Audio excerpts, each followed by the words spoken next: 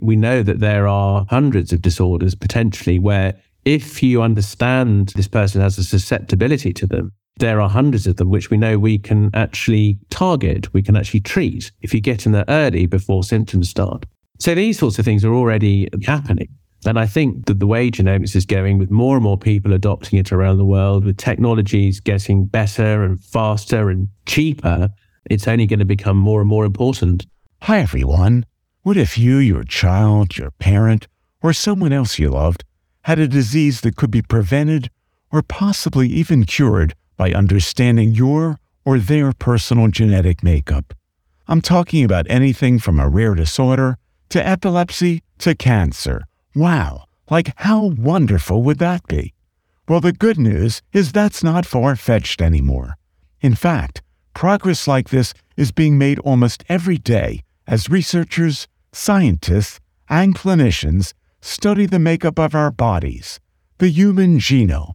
And one of those genome scientists is Dr. Charles Stewart, and he's my guest expert on this episode number 8 of Healthcare on the Horizon. On this episode, Dr. Stewart will share his knowledge and experience about such things as: when did the effort to map the human genome begin? And where are we now with that? Why the effort to understand the human genome and benefit from that is a global exercise. What are some specific diseases which genomic research is having a positive impact on? And what impact our understanding of the human genome could potentially have on us individually over the next decade and beyond. Dr. Charles Stewart is an internationally renowned patient advocate and genome scientist who has spent nearly 29 years working with the human genome and rare diseases.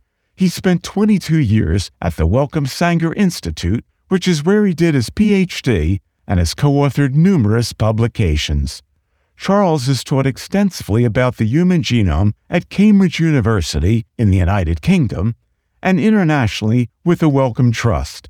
He's also worked with Congenica and currently is the head of patient and participant engagement at Genomics England.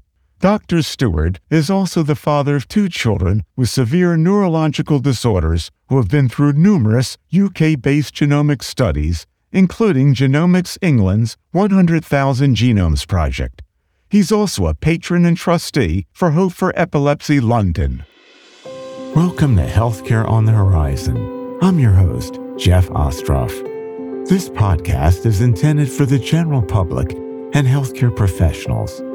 Healthcare on the Horizon is about where things stand now with the prevention, diagnosis, and treatment of specific diseases, and how things might change with those in the future.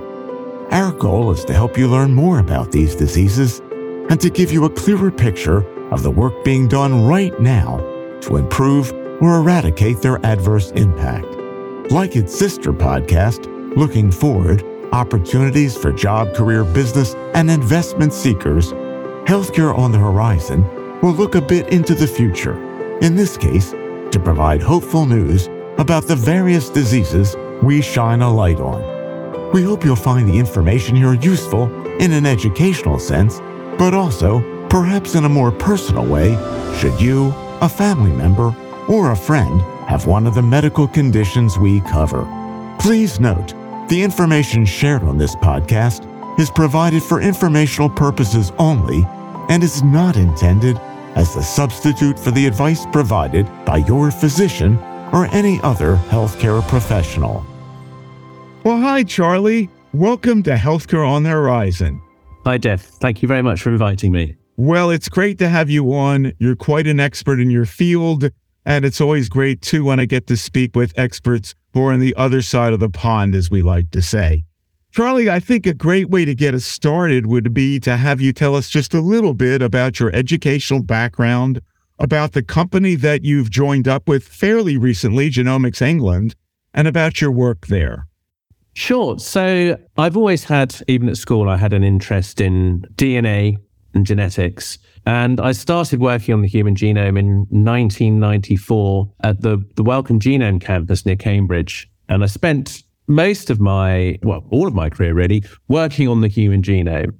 So 1994, I started, and I saw it all the way through to when the human genome was so-called finished, when the genome, we think, was pretty much complete. And that was at the beginning of the 2000s.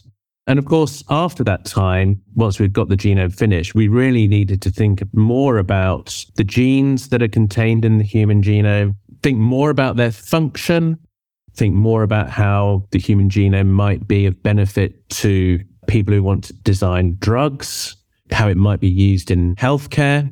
And those sorts of areas are now really being used a lot more, as we hoped they would have been all those years back. So I say I worked in academia for 22 years, and it wasn't until my children were born with, as it turned out, severe neurological disorders. In my mind, I moved from being really interested in the human genome as a really amazing project, a bit like going to the moon. It was this amazing project. How did we manage to do it? What is the promise of the human genome in general? To thinking more about, well, can I think about the human genome as a way of explaining my children's challenges?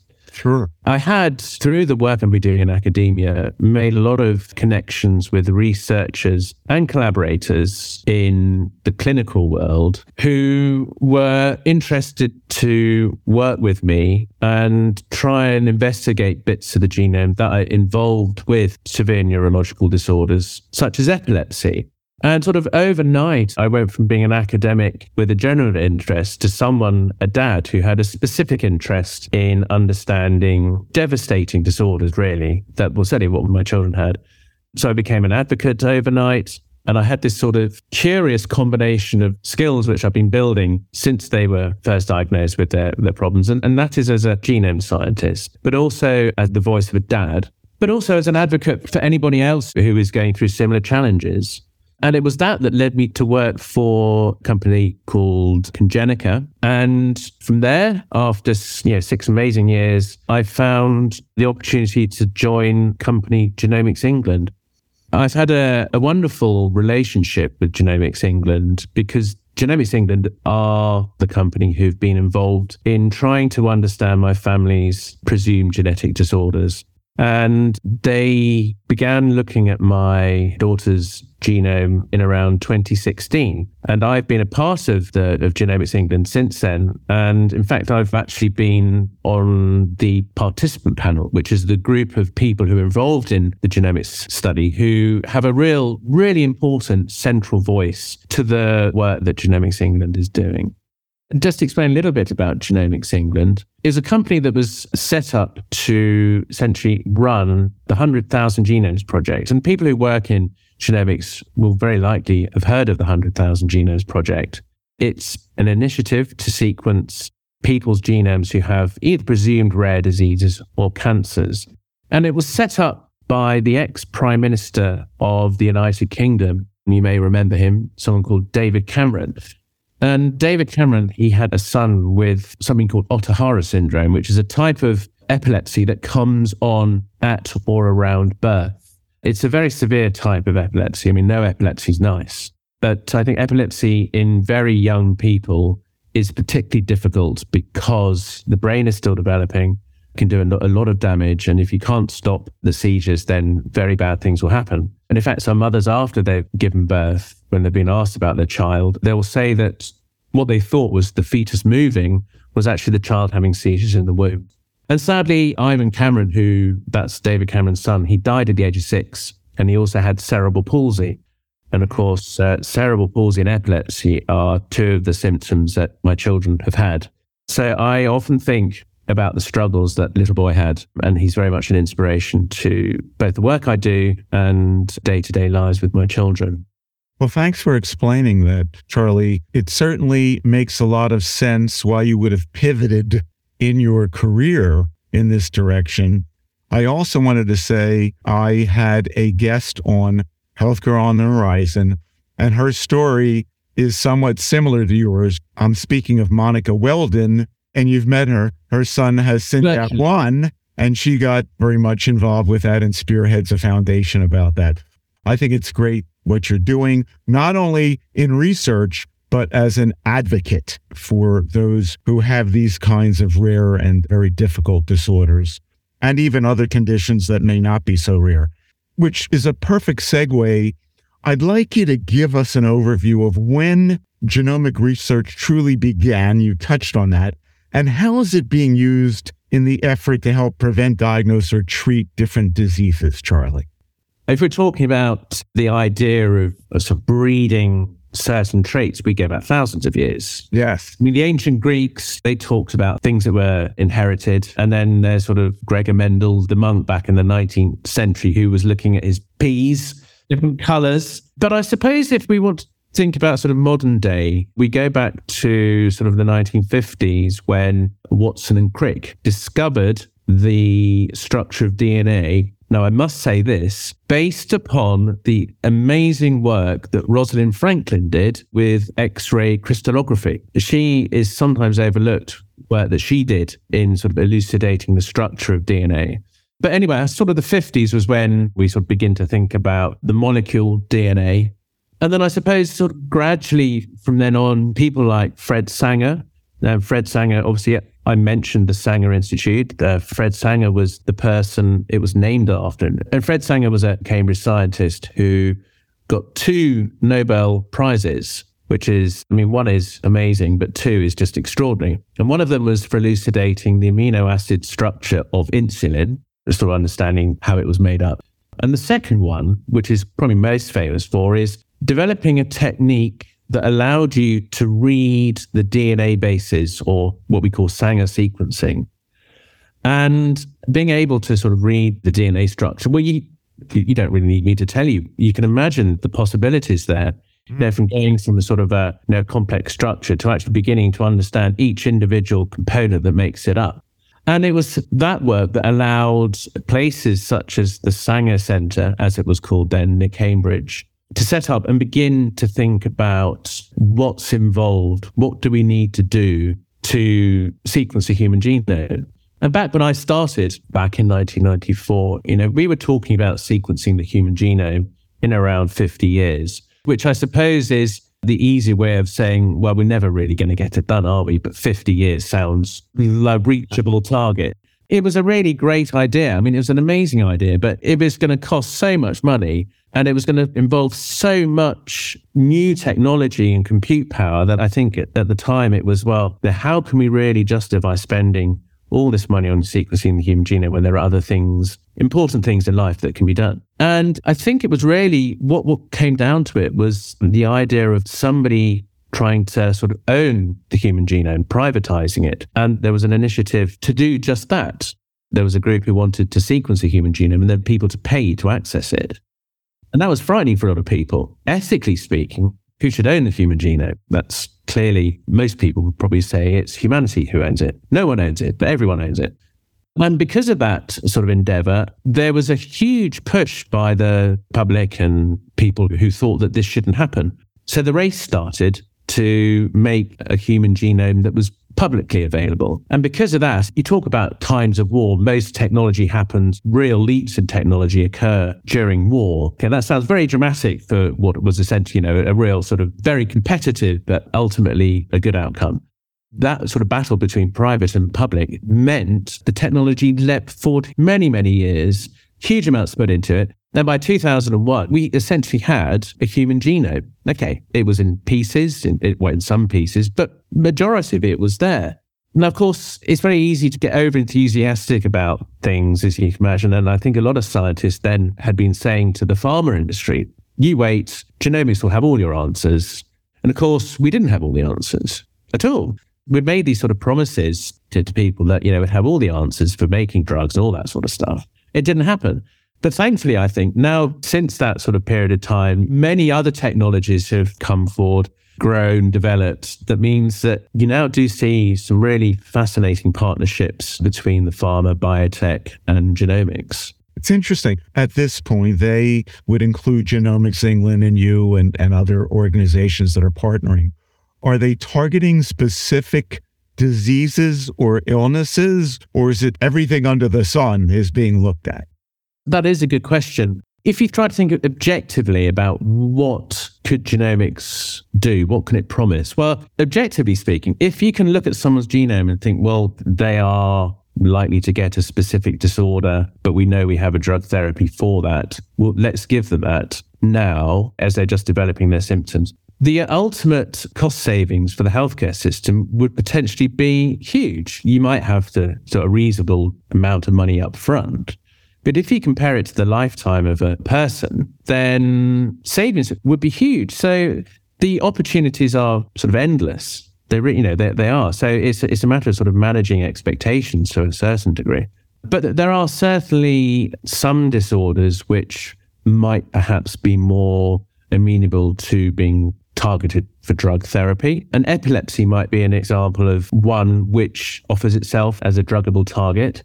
I mean, there are very many reasons why specific disorders are targeted for research. And I think what we mentioned, perhaps even coming back to the patient advocacy side of things, is that there are so many different disorders that it's not practical for clinicians and researchers to look at them all themselves. There are just so many of them. And I think that's the job is beginning to come down to the actual patients themselves, so the patient advocates. And we see that now. We do see, as you were talking about Monica Weldon earlier, we are seeing patients stepping up and becoming world-leading authorities in their own disorders. Pediatric neurologists may well know hundreds and hundreds of different disorders. There's no way they can know them all in detail. And that's where the patient is beginning to prove their worth. And there are great examples of patients who come from absolutely have no idea about genomics or genetics or DNA before their family is affected by something. And then, nothing inspires you to learn than having a severe illness. And this is what happens. People are inspired to investigate their own disorders. They set up support groups, they set up a website, and they act as sort of like a honeypot. They allow other people around the world to find out more about a disorder they might have, and it helps them to make friends with people who might have the same disorder. And it also allows clinicians to come and talk to a specific group of people. Perhaps they might be working on a disorder themselves. It's all very well reading about stuff in papers and books, but you don't really get to understand it unless you talk to people who are living with that disorder.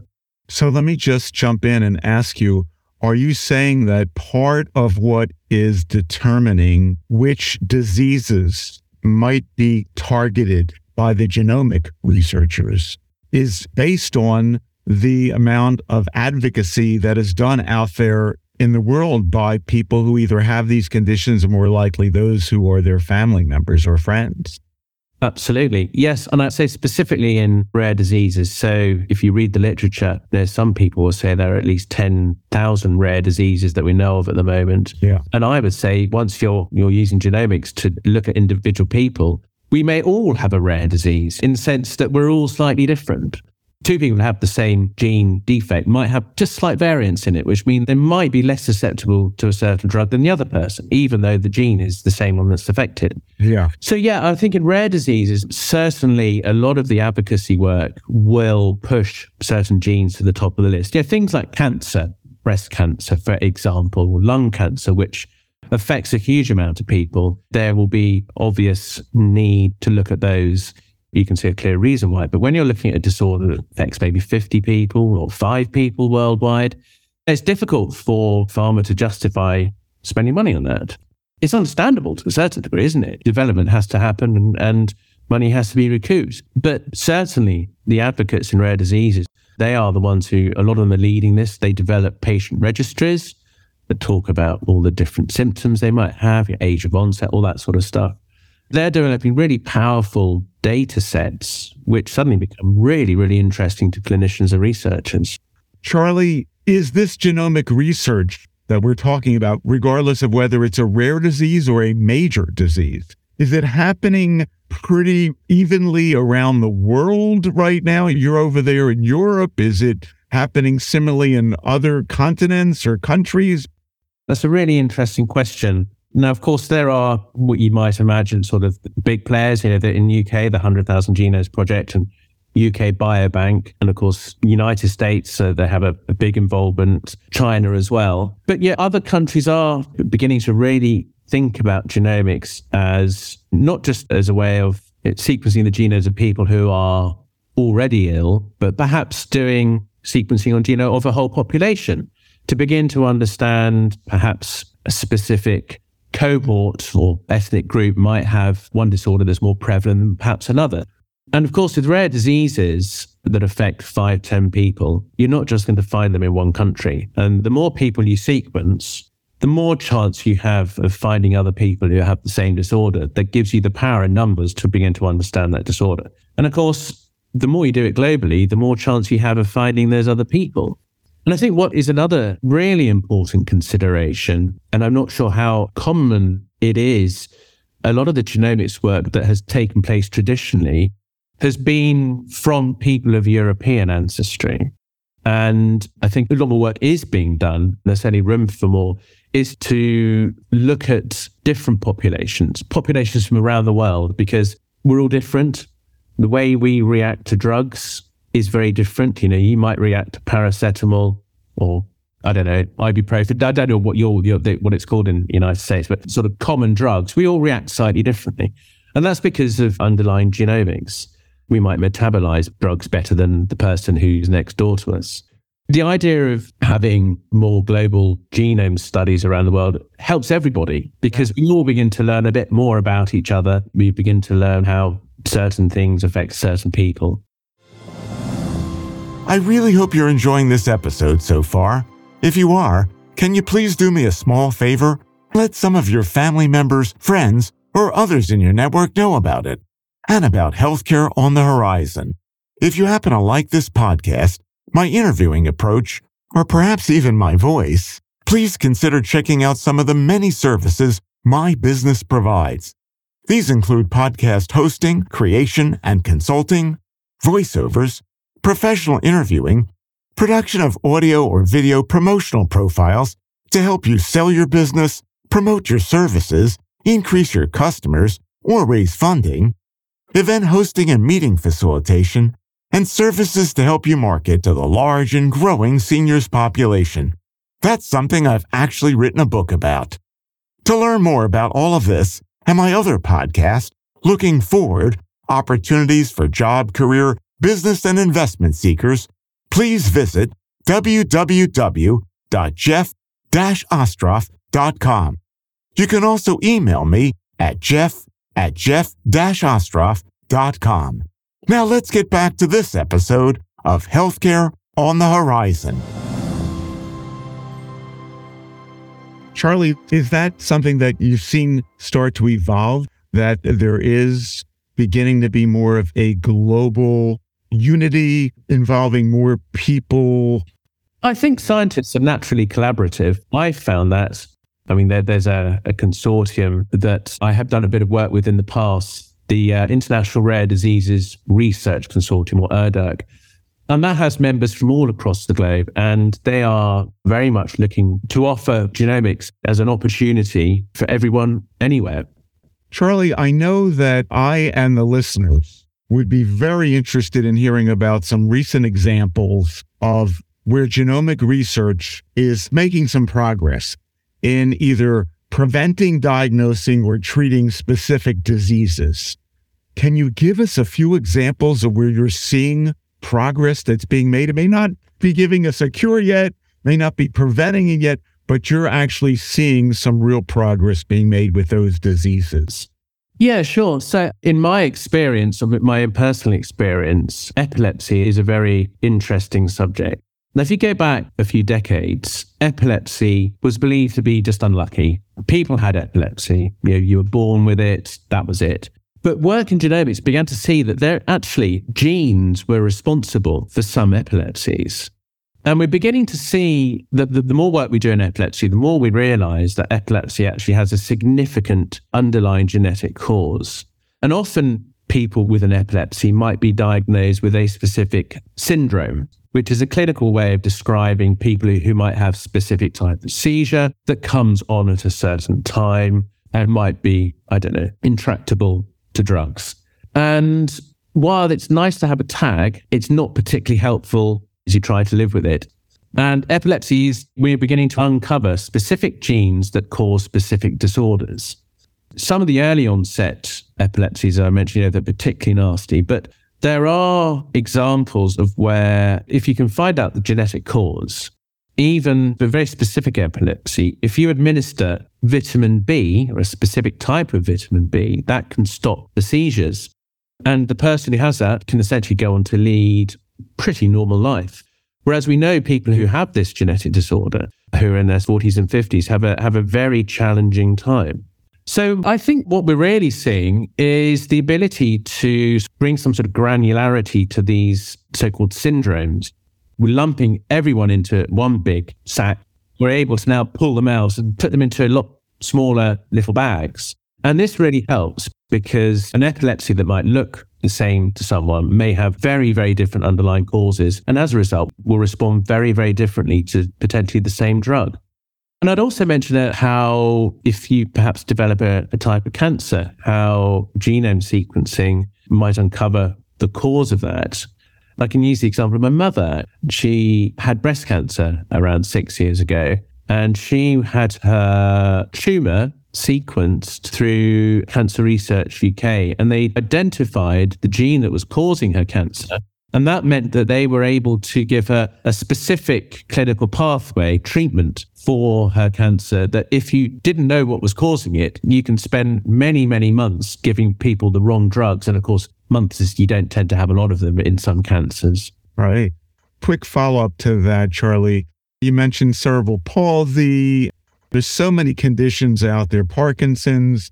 Any progress right now that you see in any of those fronts? I mean, there's many other diseases, but... Yeah. What I didn't say about epilepsy is that scientists now believe that anyone who develops epilepsy will have some sort of genetic cause. So you might have two people who have exact same car accident, both have a head trauma, but only one will develop epilepsy.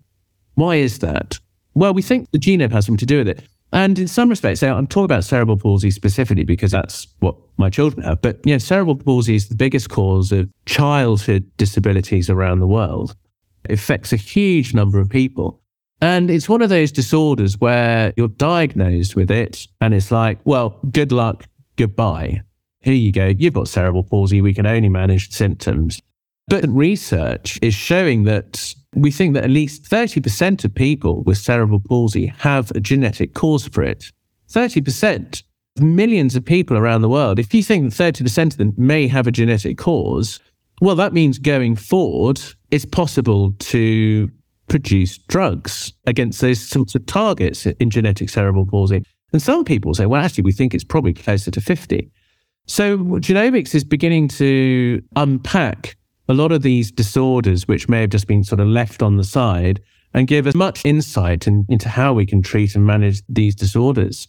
And ultimately, of course, you can then develop therapies. So it's going to be helpful if you can begin to distinguish between those types of cerebral palsy that are genetic compared to those which are caused by premature birth. Because instead of trying to look at all of them in one go, you can sort of package them up and say, right, well, you look at the genetic cerebral palsies as we understand them, and we'll look at preterm birth. So you can focus on it more, can't you? You can spend more sort of focused time on looking at those individual groups. And for me, that's it. It's sort of bite-sized chunks. You can begin to whittle down disorders into more meaningful, understandable sort of topics. Yes, it reminds me of a term, Charlie, that I used to hear in my first career. I don't know if they're still using it now, was drilling down. So you're drilling down here to try to narrow the focus of who your population is or what you're studying. Yeah. Charlie, you have as good a vantage point about this as anybody I know. As we look into the future, and we'll just say this decade, what might we expect we'll see in the way of progress towards preventing, diagnosing, or treating the diseases you've mentioned, the syndromes you've mentioned, or others, because of the genomic research that Genomics England, you and others are doing, and through these partnerships potentially with the pharmaceutical companies? Well, I think one of the big things is something that we call pharmacogenomics. And I kind of alluded to that earlier. And that's how we respond to drugs. And of course, all our genomes are slightly different. We all respond to drugs slightly differently. We were beginning to get quite deep into this in various groups around the world. I'm beginning to understand that certain people are better drug responders than others. And if you were to go to hospital and you had your card of, well, I'm allergic to this because my genotype is this, but I respond really well to this because my genes do this, then objectively speaking, why would you want to waste lots of medicines on people where you know they're not going to respond? Why would you want to give someone a drug where they could potentially be lethal? So these are really important things, all sorts of considerations. And then also personalized medicine is more than just the drugs you might want to respond to. Personalized medicine, you might begin to think about if you've got a rare disease, you might be able to design a drug specifically based upon your genome. And there are already groups working on therapies, something called antisense oligonucleotide therapy, bit of a mouthful, but it's a technique that's being used. And it might offer the possibility that in the future of sort of very high throughput opportunities for people. So instead of you having to hope that someone wants to investigate your rare disease, there might be this sort of pathway where your genome is sequenced, you identify what the problem is, and then your genome is then put into a fast track sort of technology that might develop you a personalized drug. I don't know if that's 10 years, but it'd be nice to think that it's on the horizon. And if we take a look at a big initiative that the UK announced recently that Genomics England is seeing, newborn sequencing, where we have this thing called the heel prick test, which you take a bit of blood from the baby and you can test for a handful of disorders. And now what we're doing is we're thinking, well, we know that there are hundreds of disorders potentially where if you understand this person has a susceptibility to them, there are hundreds of them which we know we can actually target, we can actually treat if you get in there early before symptoms start. So these sorts of things are already happening. And I think that the way genomics is going, with more and more people adopting it around the world, with technologies getting better and faster and cheaper, some sequencing machines, they're smaller than potentially the size of a laptop. It's beginning to be adopted, I would say, more and more around the world, and it's only going to become more and more important. It's exciting, Charlie. One quick follow-up to that. It sounds like it's very important, or it's feasible, for individuals to have their genes sequenced. How pervasive do you see that becoming? You mentioned babies. Is this going to be something that's going to become more common? Probably not in my lifetime, but for other people that it will be not that expensive to get their genes sequenced and they'll have that record. Well, I think ultimately that would be wonderful. If you know what your genome is, if you know what's in there, then it would mean that you potentially you're able to get the right treatment for your disorder rather than just throwing darts in the dark, as I think sometimes it's called. And why wouldn't you want to? If there was a disorder, I suppose, that was treatable, but before the symptoms started, you would want to know, wouldn't you, I think? You might be able to prevent it, right? Yeah, absolutely. Of course, there are huge ethical challenges. It's not a simple subject. It's certainly nowhere as simple as I've suggested. As you drill down into it, it becomes very, very challenging, the sorts of complexities that are thrown up. But yeah, think big. Absolutely, think big. Charlie, this has been great. You've shed a lot of light on a subject that's fascinating to me, and I know millions of other people are fascinated by this and what we're learning about the human genome, and talking about these advances that are being made is very exciting. How can our listeners find out more about you and what you're doing, Genomics England, genomics research in general, and anything else that you'd like to share with them? Well, you can find me on LinkedIn. I don't really use any other social media. You can find Genomics England. They've got a huge website with all sorts of info. Yeah. And if somebody just wants to find out more about what's happening with these genome projects, would they find it through Genomics England? Each country will have their own website, I'm sure, for whichever national study they have. Charlie, it's been wonderful having you on.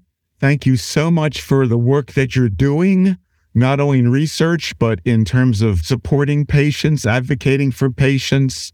You, of course, have a very strong personal interest in this yourself and your family, and I certainly wish your children well, and I hope they can benefit from some of the work that you're doing, either directly or indirectly. Thank you so much for being our guest on Healthcare on the Horizon. Thank you for having me, Jeff. Great pleasure. Thank you. My pleasure, too. Thanks for listening to this episode of Healthcare on the Horizon. I hope you've enjoyed it and will benefit from it.